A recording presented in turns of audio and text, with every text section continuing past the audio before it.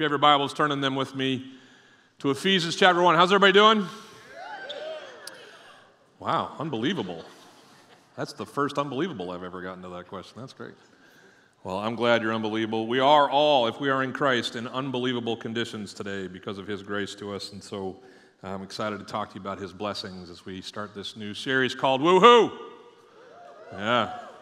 Been getting a lot of those this weekend. A lot of woo-hoos. It's great. We as all, or of all people, we should be as Christians the woo-hooinest. And so we're going to talk about these blessings that are revealed in the first part of the book of Ephesians as written by Paul. But we're also going to spend the entire year, this coming year, in this book of Ephesians. We're going to kind of rename the series from time to time as Paul shifts from one subject to another. We'll shift with him. We'll have, of course, Christmas and Easter and some other things that are more a part of our calendar. But I'm just so excited to go verse by verse through one book with you as we just figure out what God has for us as a church as we study what Paul wrote to this church in Ephesus. What makes you, turn to someone next to you and tell them what makes you say woo-hoo in your life. Go ahead, tell someone next to you what makes you say woo-hoo. Some of you I'm hearing a lot of you talk, but some of you are like, I'm not going to dignify this with an answer. I would never say woo-hoo. It's far beneath me. I'm sophisticated. Well then, what makes you clap? What makes you smile? Well, however you celebrate, whatever it looks like, what makes you do that? I would say that there are so many amazing quality things that happen in our lives that make us, react. A child's first steps, a child's first words, a child's first potty on his own. Come on. Yeah, right. Yeah, there's the parents. A game-winning touchdown. Sorry, Florida fans. Man, long year. Yeah, if you're an FSU fan, you need not be clapping either. It's not going to be good for you guys. But if you happen to be sending a kid to school like I am to USF, yesterday was a good day. Woo-hoo, right? Yeah. Some of you are like, who are these you speak of? Football teams. Talked to a guy recently and had been praying for him as he went to a series of doctor visits, wondering about some scary numbers and his results. And he came back to me with a text telling me scans are clear, right? And I did this little. Anybody do this with their emojis? That little party horn thing with the confetti coming out of it. I triple that up because if you go more than 3, it gets really small. You just got to go 3. You got to go 3 big party horns, and that's how I say woo-hoo on my texting. Yeah, the good things in life make us say woo-hoo. I was sitting in my office just yesterday preparing for this message, and my daughter's up at Tallahassee going to FSU, and she had texted us early in the morning. She was gone into work, but her car wouldn't start. And this is kind of a hard thing for a dad, 4.5 hours away, can't really help your kid, figure out what's under the hood, like I could help anyway. But, she texted us, and when she got out of work, she was sitting there in my office getting ready for this, and she FaceTimed me, and I said, so we had kind of ascertained it was probably your battery, and so I gave all of my family, I think I told you this in another sermon, I gave all my family jumper cables one Christmas. And so she had her jumper cables, and I am vindicated in that gift. That was a great gift. I feel so great about those jumper cables now because she hauled them out of her trunk, and on FaceTime, she sat out in front of her townhouse with her roommates, and I walked these girls through jumping a car, right? And thank you. Well, thank you very much. It's really hard. If you've never done it, it is almost impossible to do. If you can do this twice, you're done. You're done. And so they clamped those things on in the right terminals and stuff like that. And then she got in the car. And this whole, FaceTime's so great because you can watch things happen, miles away as they occur in real time. And so I said, well, have your roommate rev her engine, and then we'll pray, Lord, start this car so we can get it to a place where you get your battery changed. And then you just turn the keys. And she's like, all right, count to 10. And we counted it down and turned it over. And have you ever seen your kid make a face that they're like... I couldn't hear the car turn over, but I knew from watching my daughter's face, mission accomplished, right? Yeah, it's little things that make us say woo-hoo, but they're the good things in life, that cause us to celebrate. Now, the church word for good things, one of them is this word blessing. Blessing is this Interesting word. When someone showed us a kindness, we usually thank them for the blessing that they gave us. Thank you for that. What a blessing to me, this thing that you've done for me. We often, in return, confer a blessing on them for their blessing. What do we say when someone gives us something? Oh, God bless you. God bless you. I pray that, God just blesses you for how you've blessed me. It's a common term in our vernacular. And sometimes we're a little inexact with this word blessing. Hundreds of years ago, it became this word that we would say after people sneeze, right? Bless you. Who says that when someone sneezes? Okay, I think now it's just more kind of polite. It's just a way for us to notice that someone sneezed, and we've just been trained as a culture to say that after someone sneezes. But you know why it got started, right? When someone would sneeze back in the Middle Ages, there was a belief in the Catholic Church that if you sneezed, your spirit would leave you. And your spirit would kind of be floating out there in your spit, whatever came out of your mouth. And so someone quickly had to say, bless you. And that was a way for God to, I guess, on cue, take your spirit back into you after you've sneezed it out. Isn't that crazy? Think about that next time you're going to say someone, bless you. Do it anyway. But that's not what blessing people is about. And even more nefarious uses of this word blessing. We use it to kind of justify any gossip that we want to say. Like if we're in the church and we want to talk about what's going on in your life, we'll say, well, Carol and so-and-so are just having a hard time in their marriages. Bless their hearts. Anybody ever done that, right? If you say the bless your heart after something, it somehow qualifies everything before it as, being okay. I don't think these are the ways that we should use the word blessing, but I want to talk to you today about how we're going to see it used in these next 14 verses of the book of Ephesians. In verse 3, the first word is, blessed be the God our Father and of our Lord Jesus Christ, who has blessed us in Christ with every spiritual blessing in the heavenly places. This word blessed in all three of these cases is one word in different forms, but it's this word eulogia. Everybody say eulogia.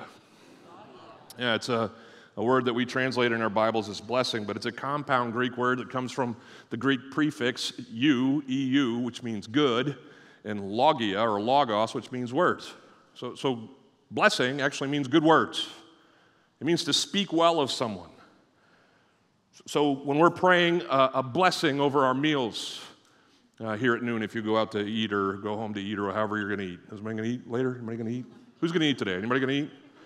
America. All right, anyway, as you go to eat your food today, and if you pause to pray over that thing, who calls it a blessing in their house? Who would like to say the blessing? Anybody said that? Appropriate use of the word blessing. Why? Because you are pausing before you eat to say good words, to speak well of the God who has provided you this food, right? Isn't that how your blessings go when you pray for your meals? Thank you, Lord, for the abundance of this, bounty, however you get. Maybe you put some Lordeths and thoueth in there. But blessing is appropriate there. It means to speak well of, to speak good words of. Without getting into this, because I want to preach it later, here's basically what we got as we open the book of Ephesians. Paul says, no, go back for me. Thank you. Paul says, hey, Ephesians, let's speak well of God. Let's throw some good words out there about God our Father. Why? Because he's done good by us.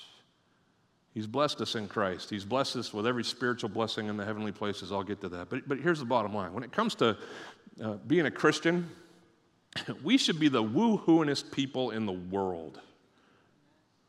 We're the woo-hoo tribe.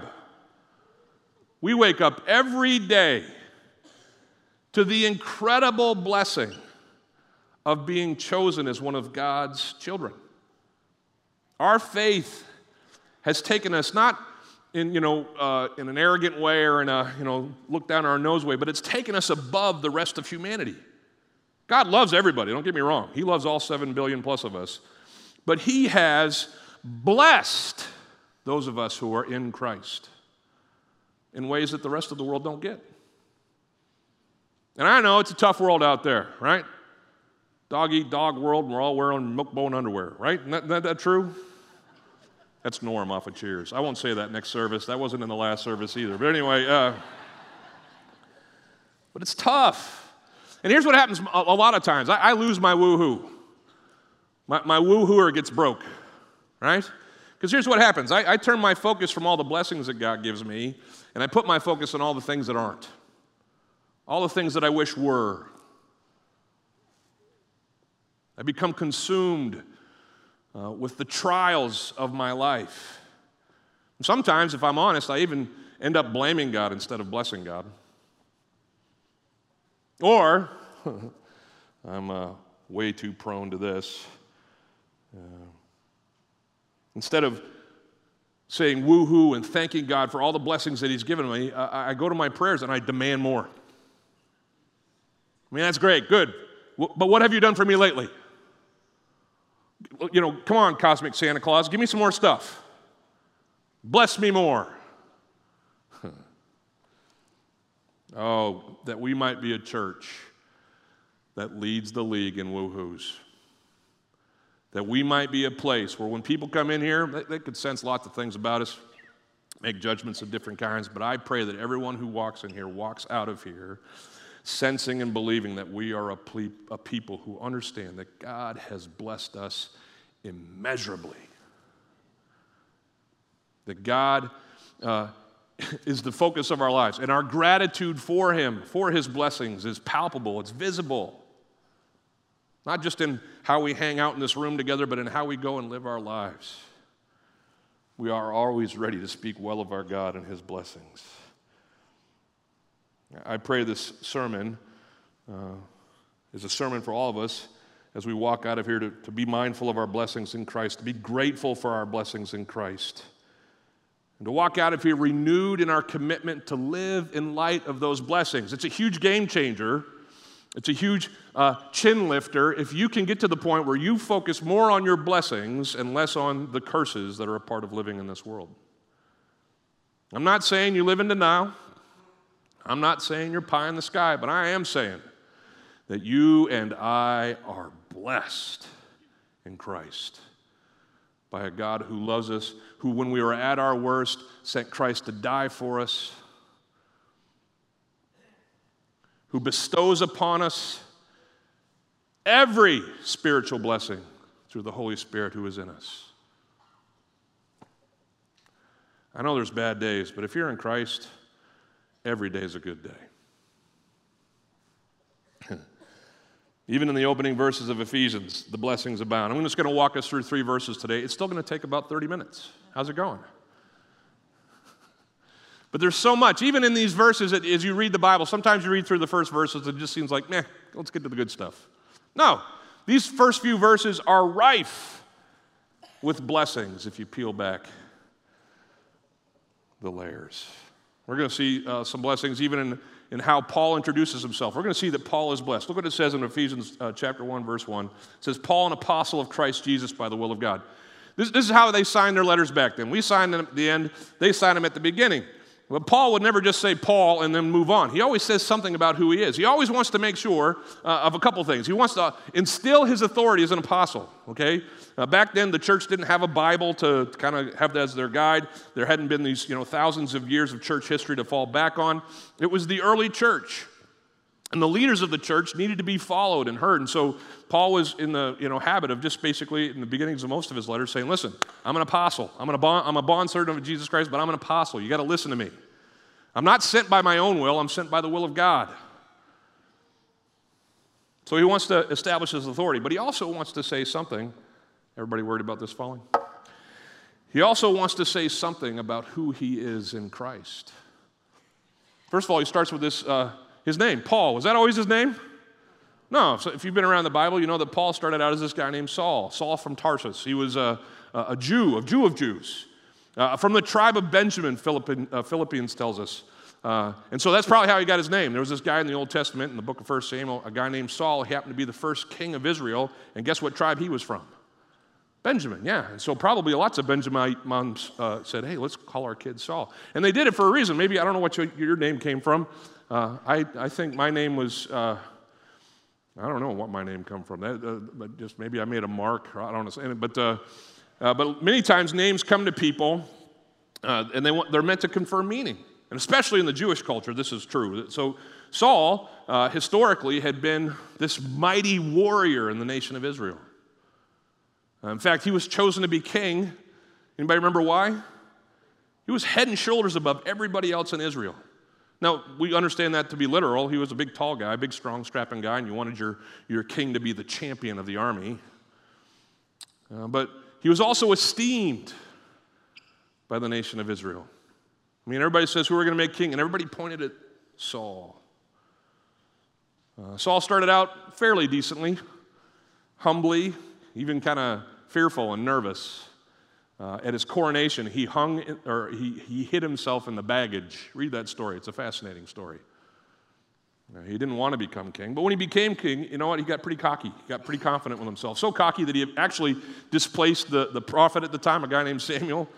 He started doing sacrifices that were only meant for the prophet to do. He started doing them himself because he thought, well, I'm Saul. I'm the king. I'm somebody. I'm something. Fast forward to the New Testament, and this Saul, same kind of mentality. He thought he was somebody. He thought he was something. In fact, if you read his description of himself in Philippians, he called himself more zealous than anybody, smarter than anybody. He was pretty amazing. But then in Acts chapter 9, this amazing Saul, this head and shoulders above anybody else Saul, was walking in Damascus, and he met Jesus. Remember, Jesus says, Saul, Saul, why are you persecuting me, right? And it's the first time Saul uttered these words to the Son of God. He said, Lord, and other things, but he called him Lord. And everything changed for Saul that day. We kind of lose sight of Saul. He starts out in Damascus. He gets his eyesight back. He had lost that on the encounter that he had with Jesus, but he kind of learns to become a Christian. He gets discipled. He starts sharing his faith in the synagogues there. Everybody catches word of the fact that he's kind of shifted teams. He's gone from being a Jew to being a Christian, and so they wanted to kill him. On both sides, people wanted to kill him still. And so he kind of goes into hiding.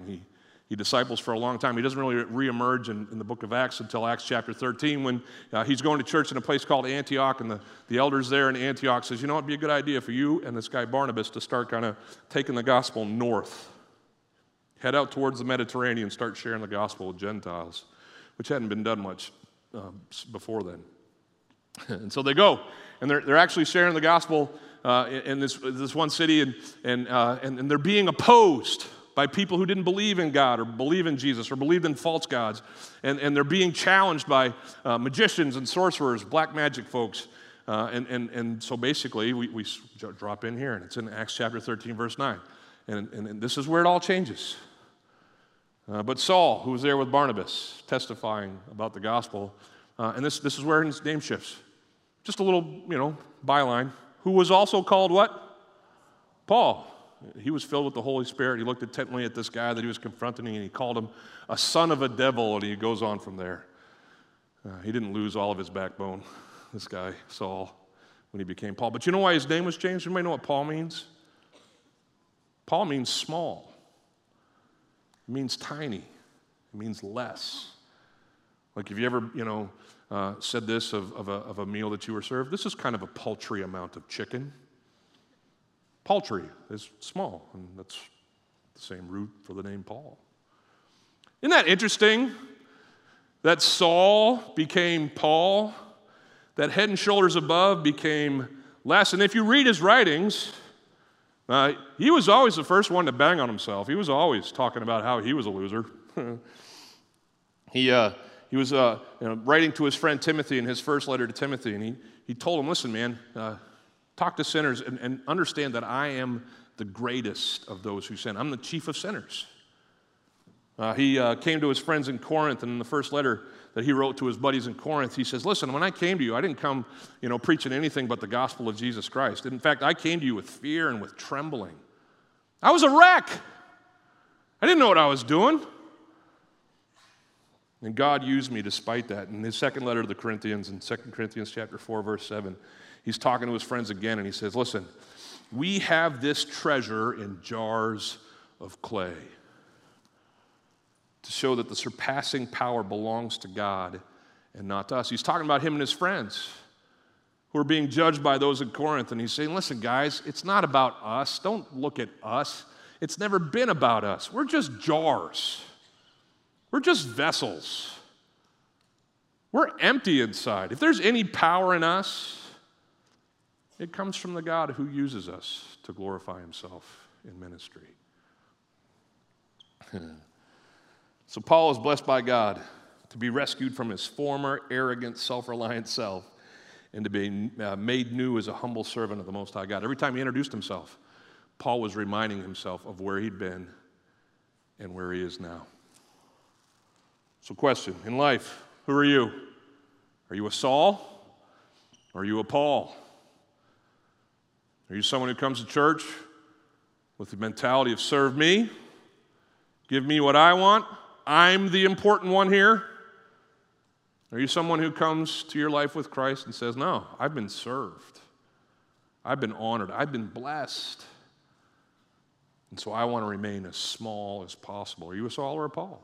I will tell you this, that the blessings of God typically come to those who humble themselves. Your smallness is a key to the work of God in your life and to the blessings of God in your life. If I had to put it another way, I would say blessing starts with our be blessing. You see what I did there? Paul was blessed to be less. The question is, are we? But he also says there, I'm an apostle of Jesus Christ. He says, I'm an apostle of, there it is. I'm an apostle of Jesus Christ. I'm Paul, I'm small, but I'm an apostle of Jesus Christ. Paul had been sent by Jesus himself to the early church. He's not doing what he's doing for his own glory. He's not writing this letter because he had a great idea. He thought he'd write some things down, but he's doing it because the will of God has dictated that he would minister this way to this church. He understands that this is way beyond him. It's not about him and what he even has to do. It's what he gets to do. I talk to you about it all the time. The Christian life is a get to, not a got to. Because he understands who has called him and who has saved him. He sees that anything that God asks him to do is an immense privilege. It's just the highest calling that he could have on his life. And he runs to it willingly and seeks to honor God in it. I didn't serve in our military, but I'm so grateful for those of you who have. And I know there's certain posts in the military that are honorable posts, being part of color guards and part of the teams that remember the fallen. Those are posts that I understand, from what I understand, are given as duties of honor. It's not like people who have to, go to a funeral and think, oh man. No, they understand that this makes a difference. This matters, and it's been conferred on me as an honor. Paul understood that. We should understand that. I remember the first time I got asked to preach, I was scared out of my mind. I'd been serving in the youth ministry for years, and Pete, my former pastor, said, you know what, Mark, it's time for you to get up on the big stage and talk to the adults. And I was like, well, those are different. I don't know how to do that. And so he worked with me. And I remember at first just being like, no, I don't want to do this, and I'd never been interested in being a senior pastor, anyway. But he just stayed on me, and he just pounded it into my head. This is an honor. This is a blessing for God to use you. It's not about you, Mark. Get over yourself. It's about God using you. And he taught me to preach, and he, listened to me as I practiced. And he got a taboo buzzer. Remember that game, Taboo? He would buzz me every time I said or was going too long at a certain point, like some of you might start doing as you come next week and bring your taboo buzzers. But he did all of this, and then came the day that I was to preach. I was so nervous. We were a dressed-down church just like we are here. I put on my suit. I just wanted any edge that I could find. And I sweat through 3 shirts that morning before I preached. I was so nervous. I had read the verses earlier in my study that, if anyone leads one of these little ones astray, it's better for them to have a rope and a rock tied around their neck and thrown into the lake. I was like, great. I'm going to get the cement shoes after this. I'm going to blow this, right? But I got up there and I preached. And I still don't remember what I said. I watched the video. I was like, oh, I said that? Oh, wow, cool. That actually made sense, right? And when I got done, I was so unseasoned. I just said, well, that's all I got. I'm done. And that's how I closed my sermon. But you know what happened in that room? A Holy Spirit thing happened. Lots of families that I'd served, their kids, lots of people I'd served with in our church for the 3 or 4 years before this happened, they just stood and they celebrated. Not me. I think many of them were relieved. Oh, wow, glad that's over. Whoa. I thought he was just going to blow it and be fried right there on the stage. But we celebrated. And I remember walking off that stage just being almost overwhelmed by the experience of using a gift that God has given me for the first time. And just sensing the honor it was. It wasn't the best sermon. I've never preached the best sermon. But just to be able to be used of God in that way. Paul says, hey man, I'm small and I'm called. And what a blessing it is to be both. The Ephesians, they're blessed too. And in them, all churches are blessed who read this. We understand that we share in these same blessings that the Ephesians shared with. He says, to the saints who are in Ephesus and the faithful who are in Christ Jesus. He could have just said to Ephesus, and that's how we start our letters, dear Skip, dear Danny. When I write, I've never written you, Danny, but if I wrote you, I wouldn't be right, dear Danny, you're a great guy. I wouldn't do all that stuff. We just say names, right? But Paul was always careful to commend those that he was writing, to describe for them who they are. He makes a statement about their position in Christ right off the bat. He calls them saints. See that? To the saints. Now, this is a very strange thing for a guy, especially a former Pharisee, to be doing, because in the Old Testament, in the Jewish scriptures, saints was a word that was reserved entirely for the children of Israel, for Jews only. Newsflash, Ephesus was mostly Gentiles, and mostly like wicked pagan Gentiles who had come from, idol worship and worshiping through temple prostitutes to a saving faith in Jesus Christ. But Paul says, hey, all y'all, it's an all y'all, to the saints, not just to the Jews, not just to the varsity Christians in Ephesus, not just to the paid pastors or the elders of the church, all y'all, to the saints. Every one of you, if you are in Christ, you are a saint. Some of you grew up Catholic and you're like, no, I'm not, because I don't have a church named after me. I don't have something that I'm a saint of. And listen, I understand, why different denominations or, places do different things, but the Bible says clearly, if you're a Christian, you're a saint. What does it mean to be a saint? You're holy. You're set apart. You're elevated. Like I said, you're blessed in this new position with Christ. He doesn't stop there. He calls them faithful. He says, to the saints who are in Ephesus and who are faithful in Christ Jesus. What a great conference. What a great commendation to give that church or any church, to call them faithful. The Greek word there is pistoi, and it basically means all kinds of different things. All kinds of variants of faithfulness are tied up in this one Greek word. But I think as Paul's writing this, he wants them all to be included in this one understanding, this one idea. Because basically, here's what he's saying about the Ephesians. He knows that they live in the faith. They have put their faith in Jesus Christ. That's what's made them saints. And so he's celebrating their salvation. You guys got the gospel. You chose it. God chose you. You live in the faith. But he's also saying, I know you live by faith. You live this life in a world that rejects you and what you believe, trusting in a God who's going to provide your every need. You did that while I was with you. I know you're seeking to do that now. You live by faith. And then he's also saying this, and I know you live faithfully. And some of you are like, well, what's the difference? We can live by faith intermittently. Some of us are really good at that. Like we're foxhole Christians, right? Like when things go really, really bad, our faith, gland just goes, and we just, all faith is all the time. But when things are fine, faith is kind of, right? And we can even kind of trend to, worshiping other things than the God that we serve. But Paul's saying, no, you guys don't do that. You live in the faith. You've chosen Christ, and Christ has chosen you. You live by faith, and you live trusting God. And then you live faithfully, giving your all the time.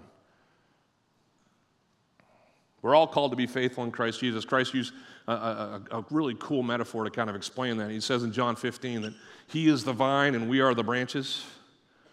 And so if we are a part of him, we can do anything, but he says in that same run of verses, apart from me, you can do how much? Nothing. You're dead. You're like a twig, separated from the vine. His point there is that as long as you're in the faith, living by faith, faithfully, things grow, things change, things happen in life with me. But if you separate from those things, things go in other directions. It's interesting there, if you ever look at a branch, I don't know about you, but most of the branches have other branches on them. Does anybody notice that? Like there's the trunk, and then there's the big branches, and then there's the little branches that have even more little branches that have more little branches. Are you with me? Have you seen a tree? You know what his metaphor also covers? It doesn't cover just being in Christ. It covers being in the body of Christ and in life with those who are in Christ. That's what all those little branches are. If you are in Christ, you're not meant to just be following him and then just be kind of siloed by yourself somewhere off in Nowhereville. You're meant to be in the body of Christ and living out your faith in Christ with those who are doing it around you. One last thing to note here in this second verse, it's basically, if you can go back, I'm sorry, the first one, it says, to the saints who are in Ephesus and are faithful in Christ Jesus. There's two locations there, in Ephesus and in Christ. And Paul, I think, masterfully brings out the fact that we live in two worlds. Did you know that? We are citizens of two worlds. When we put our faith in Christ, we become citizens of heaven. He's actually going to talk about that in a couple verses. But we still remain here, where? On earth. And here's what happens a lot of times with Christians. We kind of go back and forth. I'm at church right now. Heaven, right? I'm at work tomorrow. Earth.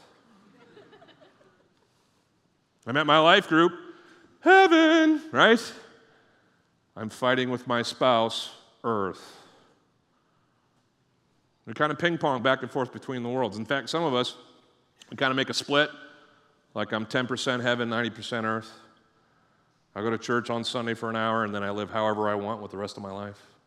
Some of us, not as many, but some of us are 90% heaven, 10% earth.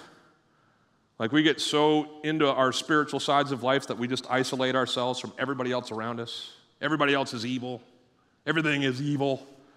And God has called us to this mission as being agents of his in this world that we live in.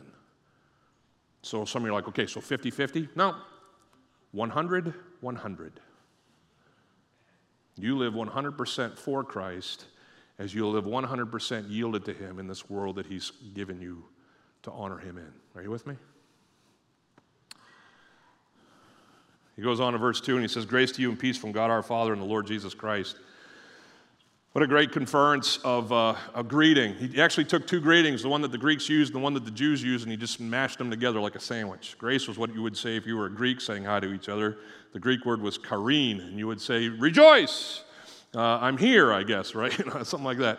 But then if you were a Jew, you had been saying this, since the beginning of Jewishness. If you saw someone, and still to this day, if you go to Israel and you greet someone, what do you say? Shalom, peace be to you. And so Paul says, let's take both of these greetings, the Greek one and the Jew thing, because what are we as a Christian church? We're smashed together. There's neither Jew nor Greek, slave nor free, male nor female. We're all one in Christ Jesus. And he says, we'll just make our greeting one. Greek greeting, Jewish greeting, grace and peace. You've heard me say this before. I'll just say it one more time if you haven't. Grace is what produces peace. Without grace, there can be no peace. Whether it's our salvation, without the grace of God through Jesus Christ, we cannot have peace with God in a relationship with him. But not just salvifically, practically. If you want peace in life, God's going to have to give it to you. That's what grace is. It's a gift. Because in our human selves, peace is fleeting. We might try to produce it through alcohol or drugs or other things. Running away, that's a great, method that some people use. I'll leave this family and find another one where I can have some peace. No, that's not how it works. God doesn't want us escaping through other routes. He wants us to lean on him and what he can give us by his grace. In fact, I would say this just quickly. Peace Peace is this thing that happens when we turn our thoughts away from what's making us anxious and angry and bitter and put our thoughts on the graces that God has given us. See, because anxiety is not an emotion thing first, it's a head thing first. Like you start thinking certain things, and that starts making you feel certain ways, and then eventually it comes to your stomach with ulcers and stuff like that. But it starts here, goes here, and then blah, right? So it starts here, goes here, and you can't sleep at night. And what this greeting tells us is that no, that's not how it works at all, or not how it's supposed to work, because Paul says in another Bible book, Philippians, he says, be anxious for nothing, right? But with what? With prayers and askings. With thanksgiving, make your petitions known to God. Just talk to Him and receive from Him this grace that He gives to be able to take your eyes off of the less, off of the trial, off of the hurts, and put them back on His grace and His blessings. The silver lining that every one of us has in life. Every one of us has it.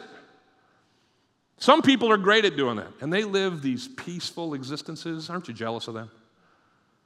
They're able to rise above the stuff and focus on the good. That's what grace gives us. Paul goes on, and we'll finish with this. He basically tells us in the third verse, which leads into everything that comes after it here in this first chapter. He says, if you go back for me, he says, we should bless God the Father for blessing us. We read this earlier, but it starts out like this. Blessed be the God and Father of our Lord Jesus Christ, who has blessed us in Christ with every spiritual blessing in the heavenly places. How it finishes. But let's just start with that. This is the command. Paul, first things first. He comes to Ephesus and he says, hey, I'm going to tell you a whole bunch of stuff here, but let's get first things first. Everybody in here should be grateful to God. Speak well of God. Praise God. Why? Because He has blessed us with Christ and every spiritual blessing in the heavenly realms. You know what it tells us about Ephesus in the book of Revelation? If you go there in the second chapter, Jesus is talking to John, who wrote that book of your Bible. And he's saying, hey, I want you to write 7 letters to 7 different churches, and let's start with Ephesus. And so he starts with Ephesus, and he says these great things. He commends Ephesus for being faithful and serving and for staying steadfast as they've been persecuted. But then you know what he says? But this is what I have against you. You've lost your first love. Oh, isn't that the potential for any church? We can get busy doing all kinds of stuff for Jesus, but we can lose our love and our passion and our gratitude towards Jesus, right? And so maybe Paul knew that this was going to be a problem here in Ephesus, and so if I'm going to write him a letter, I better start with this. Blessed be the God and Father of our Lord Jesus Christ. Y'all don't forget to love and praise the God who has done for you, because that's from whence everything else flows as you live for Him in this life. He says, we are blessed by the Son. We are blessed by the Son. Blessed be the God of our and Father of our Lord Jesus Christ, who has blessed us. We are blessed by the Son, who has blessed us in Christ with every spiritual blessing in the heavenly places. Jesus has blessed us at the cross by taking our punishment for our sin and giving us victory over spiritual death. He has blessed us in His resurrection by giving us victory over physical death. He has blessed us in His ascension by being the first fruits of a resurrection ascension that will be ours someday. He goes on to bless us daily with His abiding presence, with His word that He's revealed Himself to us in, with His love for us, with His direction in our lives. He is a blesser, and we have been blessed with Him. We are in Christ. This means that what is true of Him is true of us. We are seated at the right hand of the Father. We are joint heirs with Jesus of all that God has to give Him. He shares with us all that is His. And it tells us that His chief gift to us in the Scriptures is the one that He predicted would come. It's His Holy Spirit. And that's why Paul says we are blessed with the Spirit. Praise be to God our Father. And the Father of our Lord Jesus Christ, who has blessed us in Christ with every spiritual blessing. With every spiritual blessing in the heavenly places. This could be actually rendered in the Greek to English as He's blessed us with the Holy Spirit. He's blessed us with the blessings that come from the Holy Spirit. Without going into a whole sermon on that, there's a lot of those. But let's just talk about the ones that were probably the most popular ones. Anybody ever heard of the fruit of the Spirit? What are those? Love, joy, peace, patience, kindness, goodness, gentleness, self-control. Did I miss one? Faithfulness, thank you. I always miss faithfulness. I just got done talking about it. Yeah, when Jesus saved us from our old selves and made us new, the Holy Spirit indwelt us. We're going to read that later in the book of Ephesians. And with him came all of these amazing graces that are a part of himself. Graces that bless our lives. Is anybody here grateful for patience when you need it? That comes from the Holy Spirit. Anybody grateful for love that goes beyond what is lovable in the person, right? If you love unconditionally, that's the Holy Spirit's love flowing through you. Anybody grateful for joy on the bad days? I could go on. The fruit of the Spirit bless us, but they don't stop there. The fruit of the Spirit are meant to be these things that flow from us to the world around us to be a blessing to others. So you extend patience to someone who is trying yours. You're kind and you're gentle. You're faithful when other people walk out. You get to do those things so that the Holy Spirit can be seen in you by other people and they can benefit from his presence in your life. He goes on and he finishes us with, we are blessed in heavenly places. This basically means that that whole thing about we are in Ephesus and we are in Christ, we are, even right now, did you know that you are a resident of heaven right now? Some of you are thinking, no, that's coming later. That's when I die, Mark. No. Eternity has begun. That's not even a right word. You can't even say that. Eternity doesn't have a beginning or an end. But you are in eternity right now. You exist eternally right now. And when you put your faith in Jesus Christ, you shifted addresses. You went from an eternity without God to an eternity with God. And you, even though you can't see it, you are there. This Christ life is an already not yet existence. You're there. But let's even go beyond that. Let's get weirder. You ready? There's this whole world around us, this spiritual realm that we don't even see. We are the subjects of spiritual warfare. We're agents of God's adversary, Satan. War to pull us away from God as agents of God. His angels defend us in this realm that we do not see. And so what does Paul remind the Ephesians and us of? Hey, we're blessed by the God and Father of our Lord Jesus Christ. He's given us Christ. He's given us the Spirit. He's secured for us our eternity in heaven, but he's protecting us in this invisible war that's going on right now. Is anybody feeling blessed? Has anybody got some woo-hoo going on up in here? Because this is some good stuff. We come in here, yeah, okay, great, theology, cool, all right, walk out. And it doesn't change how we live. Oh, it should change how we live. I used to sing these songs as we close in church growing up. One of them was a song that we sang at prayer meeting on Wednesday night. Sounded good with just the piano, right? Bless the Lord, O my soul, and all that is within me. Bless his holy name. Anybody remember that one? You got to be a certain age. There was a bridge to that song that said, He has done great things, right? He has done great things. He has done great things. Bless his holy name. Great song. Great song. Sang it my whole life. Never understood the theology in it once until I studied this passage this week. They're ripping it right out of Ephesians 1:3. What are we saying? Speak well of God. Bless the Lord. Say good things about our God. Why? Because he's done great things. He's blessed us with Christ. He's blessed us with the Holy Spirit. He's given us eternity. Wake up, church. This is the good stuff. This is why you can smile on a bad day. Because, yeah, this is a mess, but he is awesome. And he's given us all that we have. Another song we sang.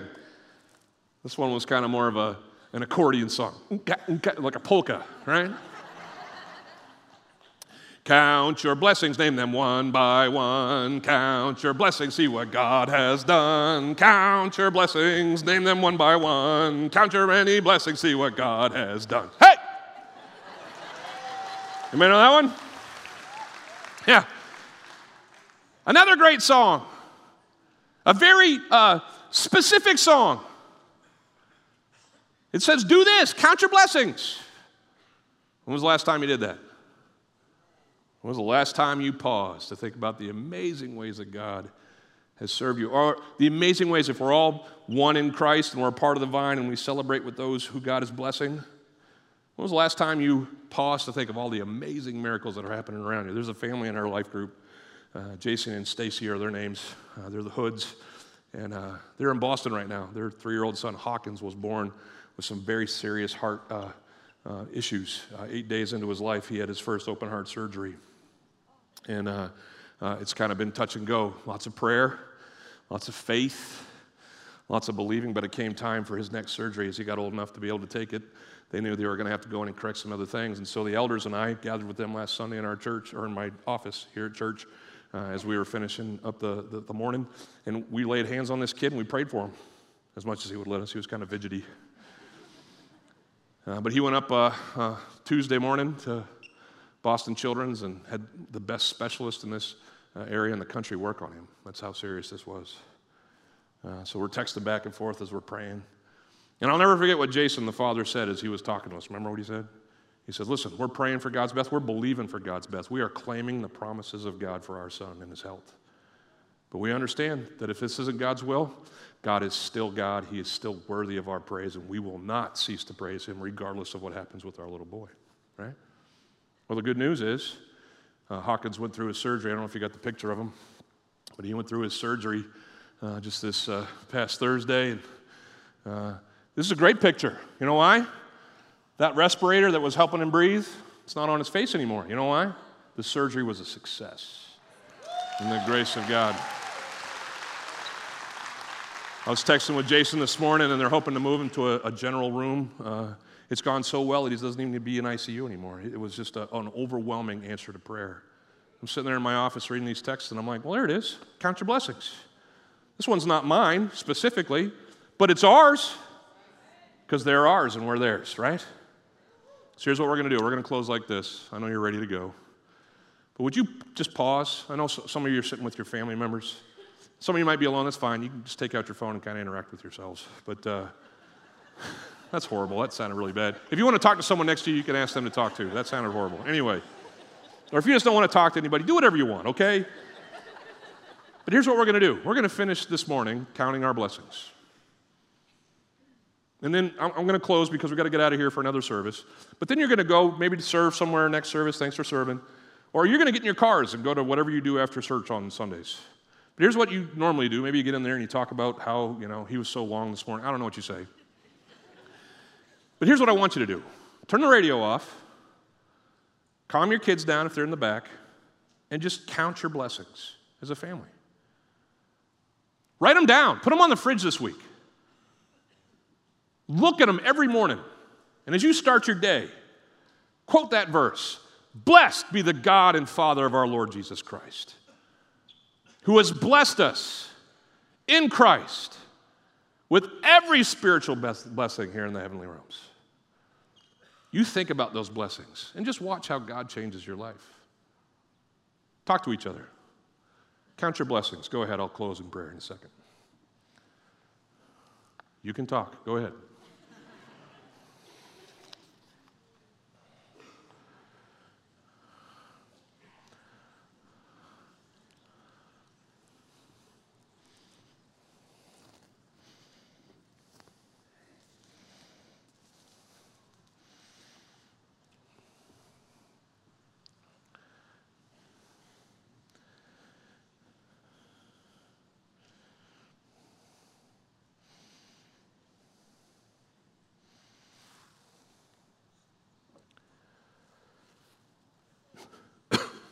Lord, we thank you for your blessings. I know people are talking, but we got to get out of here. I pray that these conversations can continue as we leave this place. Help us to reflect on the countless blessings. We'll never be able to finish the list, but help us to remember that you've blessed us, that you will bless us. Help us to be mindful and grateful. Help us, God, to live in light of your blessings. I'm blessing you, God. I'm praising you, God, for the man who went to our men's group and hung out with his buddy Glenn and put his faith in Jesus Christ for the first time. I'm praising you, God, for stories like Hawkins. As we pray and you answer, we're just blessed by your deliverance. But I'm even praising you, God, for the things that haven't found resolution yet, for the ways that people are going through stuff in life and it's still hard, because I know you're in those things and that you love us, and by your Spirit you're going to guide us and use us to glorify your name. So God, thank you for your blessings, for being a blessing to us. We bless your name. We speak well of you because you are worthy. And I pray it all in Jesus' name. The church said, amen. Woo-hoo. Amen.